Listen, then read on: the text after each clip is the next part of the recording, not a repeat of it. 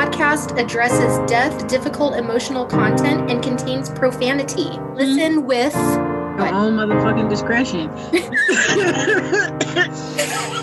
Get your kids. This is Grief After Dark. Yay! Welcome to Grief After Dark bonus episode number 2. Today we're going to be shamelessly plugging because that's what we need to do. And we've kind of realized that we haven't really introduced ourselves properly. So here we go. I mean, Dee and I we've actually built some pretty cool shit in our lives. And then we did this whole entire podcast with like zero shameless self-promotion. And yes. After 4 episodes, I'm kind of embarrassed to not. So here we are. I am ready to shamelessly promote my jewelry business called Moonstar Charms. Yes. Who is Moonstar Charms? It's me. Goodbye. The end. Honestly, where do I start? Back when I was a child, probably I'd say in the 8-year-old range, there was a gemstone superstore of sorts in South Pasadena that my dad used to take me to. I think it was called Grieger's, but I'm not positive. I know it started with a G, and I want to say it was a superstore, but I was 8. And so for me, it was just massive. And they would have these big barrels full of tumbled gemstones and beautiful lit up display cases with museum level rock specimens. And so my dad would take me there and he would buy me some rocks and he would buy me some just simple little findings, like shit you just like glue a rock onto. Mm-hmm. And I actually still have a piece that I made. It's just like a little brass kind of leafy finding on top of a piece of blue lace agate. Nice. I love it. Which was one of my favorites as a kid. And so I like to think in some ways that's how far back the gemstone roots go for me, because I really did like rocks even as a kid. Fast forward several decades, when we lived in Burbank, and this is, I don't know, I'm going to say my early 30s. There was a gemstone store where she sold rocks, she sold jewelry. She was psychic as fuck, and specifically with rocks. Mm-hmm. And I did this with people several times. I'd be like, ask her what rock you need in your life. And so many times, like I would watch her and she would look at the person and you could see her focus just come to a pinpoint on them and immediately respond with the right answer. And anybody that she did it to was always like, whoa. And often ended up purchasing from her, and she definitely deserved it. After meeting her, or right around the same time of getting my love of rocks and their metaphysical properties kind of resparked, I had a friend that really liked making jewelry, and she thought she was going to start a jewelry company. And she had just bins and bins and bins of rocks and beads and jewelry making supplies. And I was working with her and another friend of mine who was doing sort of motivational speaking classes on manifesting, on gratitude, just giving yourself a more fulfilled life. And she used to do this thing where to call awareness to your thoughts, when you caught yourself having a negative thought, we would wear rubber bands on our wrists and we would just very lightly snap the rubber band. So some of us didn't want to just wear like a rubber band on our wrist all the time. And so me and this friend, the jeweler, we decided to get together and make a bunch of really cute, like beaded elastic bracelets that you could just very lightly snap. And it was a little less painful than a rubber band as well. And aesthetically far more pleasing. So she brings all her supplies to my house. We start marathoning bracelets, and I am immediately obsessed. So she says, do you want me to just leave I was just like, this is so fun. This is so cool. Oh my God, I love it. She's like, do you want me to just leave my supplies here? And I was like, yes. I ended up making like 100 bracelets over the course of like a handful of days. It was all I wanted to do. I just wanted to bead these little elastic bracelets. So we bring them to my friends' speaking events to sell, to help support the speaking event. And my bracelets are selling really well. Well, then I end up through a series of events going part-time at my job. I've got more time on my hands.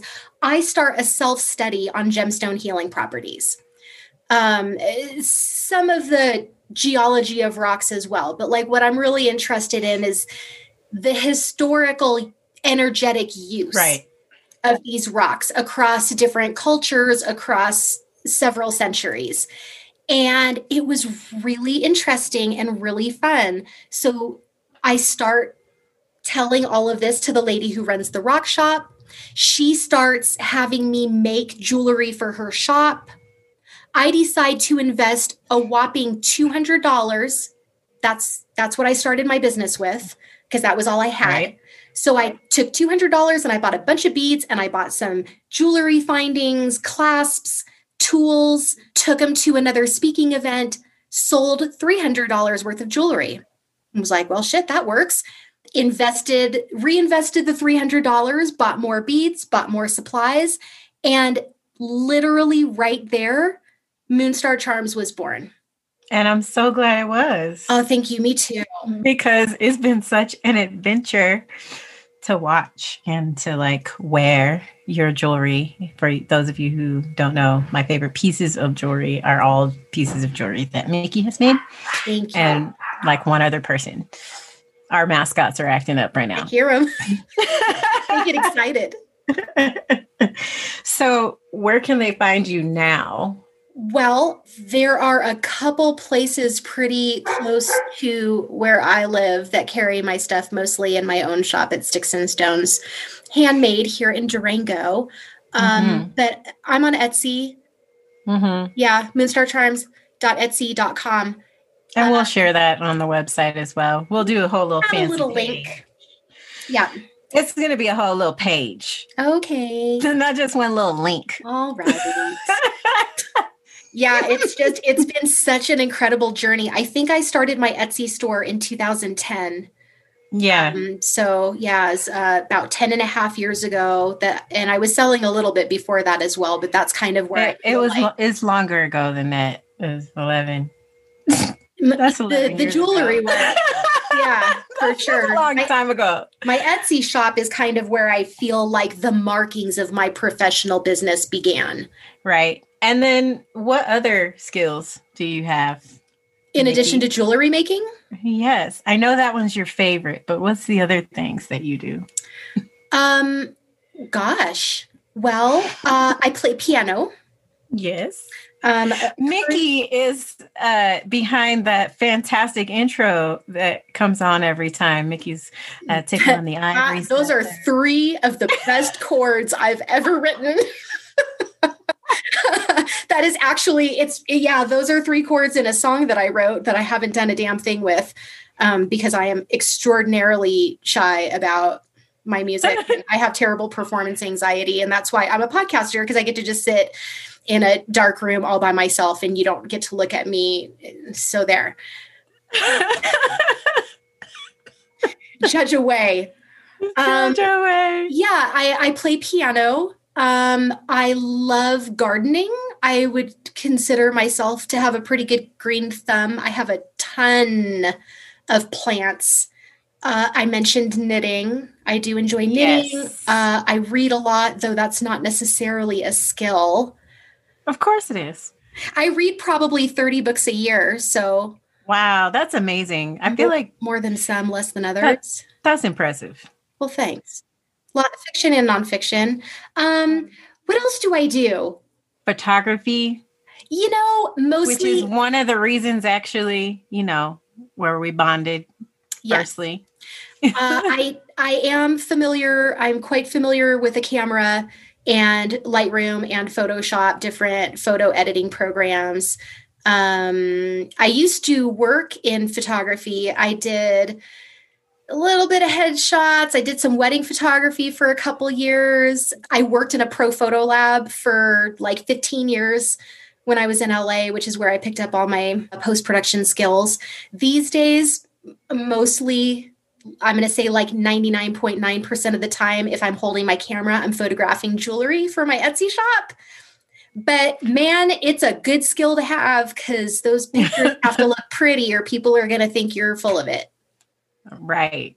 And Mickey took some really amazing engagement photos of myself and my spouse. Just FYI. I forgot about that. Descanso Gardens. Yes. Those were adorable, but you guys were adorable and that was very easy. We had so much fun. Mm-hmm. We have those pictures. Those are some of the only pictures we really have up around the house, are pictures that you've taken of us. Yay.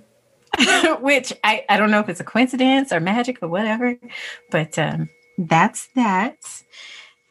What else are you passionate about? I'm passionate about life and living and savoring life. So I'm kind of a bigger, fiery, passionate personality. So if it's something I like to do, I'm probably moderately passionate about it.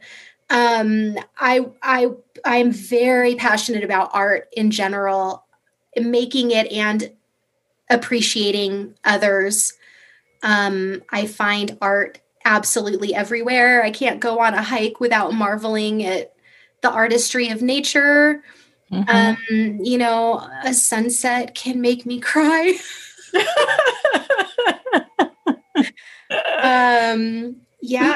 I'm passionate about people caring for one another. I'm passionate about education for the future generations so that I can be old and not terrified for the world I live in. Yes. I'm so passionate about like every little nook and cranny of art. Right. It is most moving for me. What's your favorite type of art to ingest? In general, I would probably have to say music because it's such a big part of my day-to-day. And I run the gamut. I was listening to my, I think it's called Soothing Classical station on Spotify. The last concert I went to was Slayer. Yeah, I mostly play classical music on the piano, but I also like almost every kind of music. You made a Christmas CD too one year, didn't you? I sure did. We did it 2 years. 2 years. Yes. At least 2 years, maybe even 3. Yeah, we did a couple straightforward Christmas albums where they were actual Christmas songs. And then we did a very unmerry Christmas where it was all breakup songs. Because, not every Christmas is fucking merry. That's true. All right. You already know. I fucking hate Christmas. So, no offense to anybody who loves Christmas. That's your business. Go ahead. I don't want to shit on your parade or anything. Is there anything that you have a burning desire to tell everybody? Yes, I do. What is it? If there is something that you are interested in, particularly if it's something you'd like to make, I would love for you to just make it. Just make something. Read Big Magic. Yes! By Elizabeth Gilbert. Fucking get over yourself and just make art. Make something. Don't worry about whether or not you're going to be good at it. Don't try and sell it. Don't turn it into a business. Just if there's something in you creatively that wants out, please, I beg you, let it out. Because even if it's only for you, that level of expression is not like anything else you can do in the rest of your life. Honestly. Make some shit. Make some shit. I would also suggest the commencement speech by Neil Gaiman. Make good art. Make good art. So good. Yes.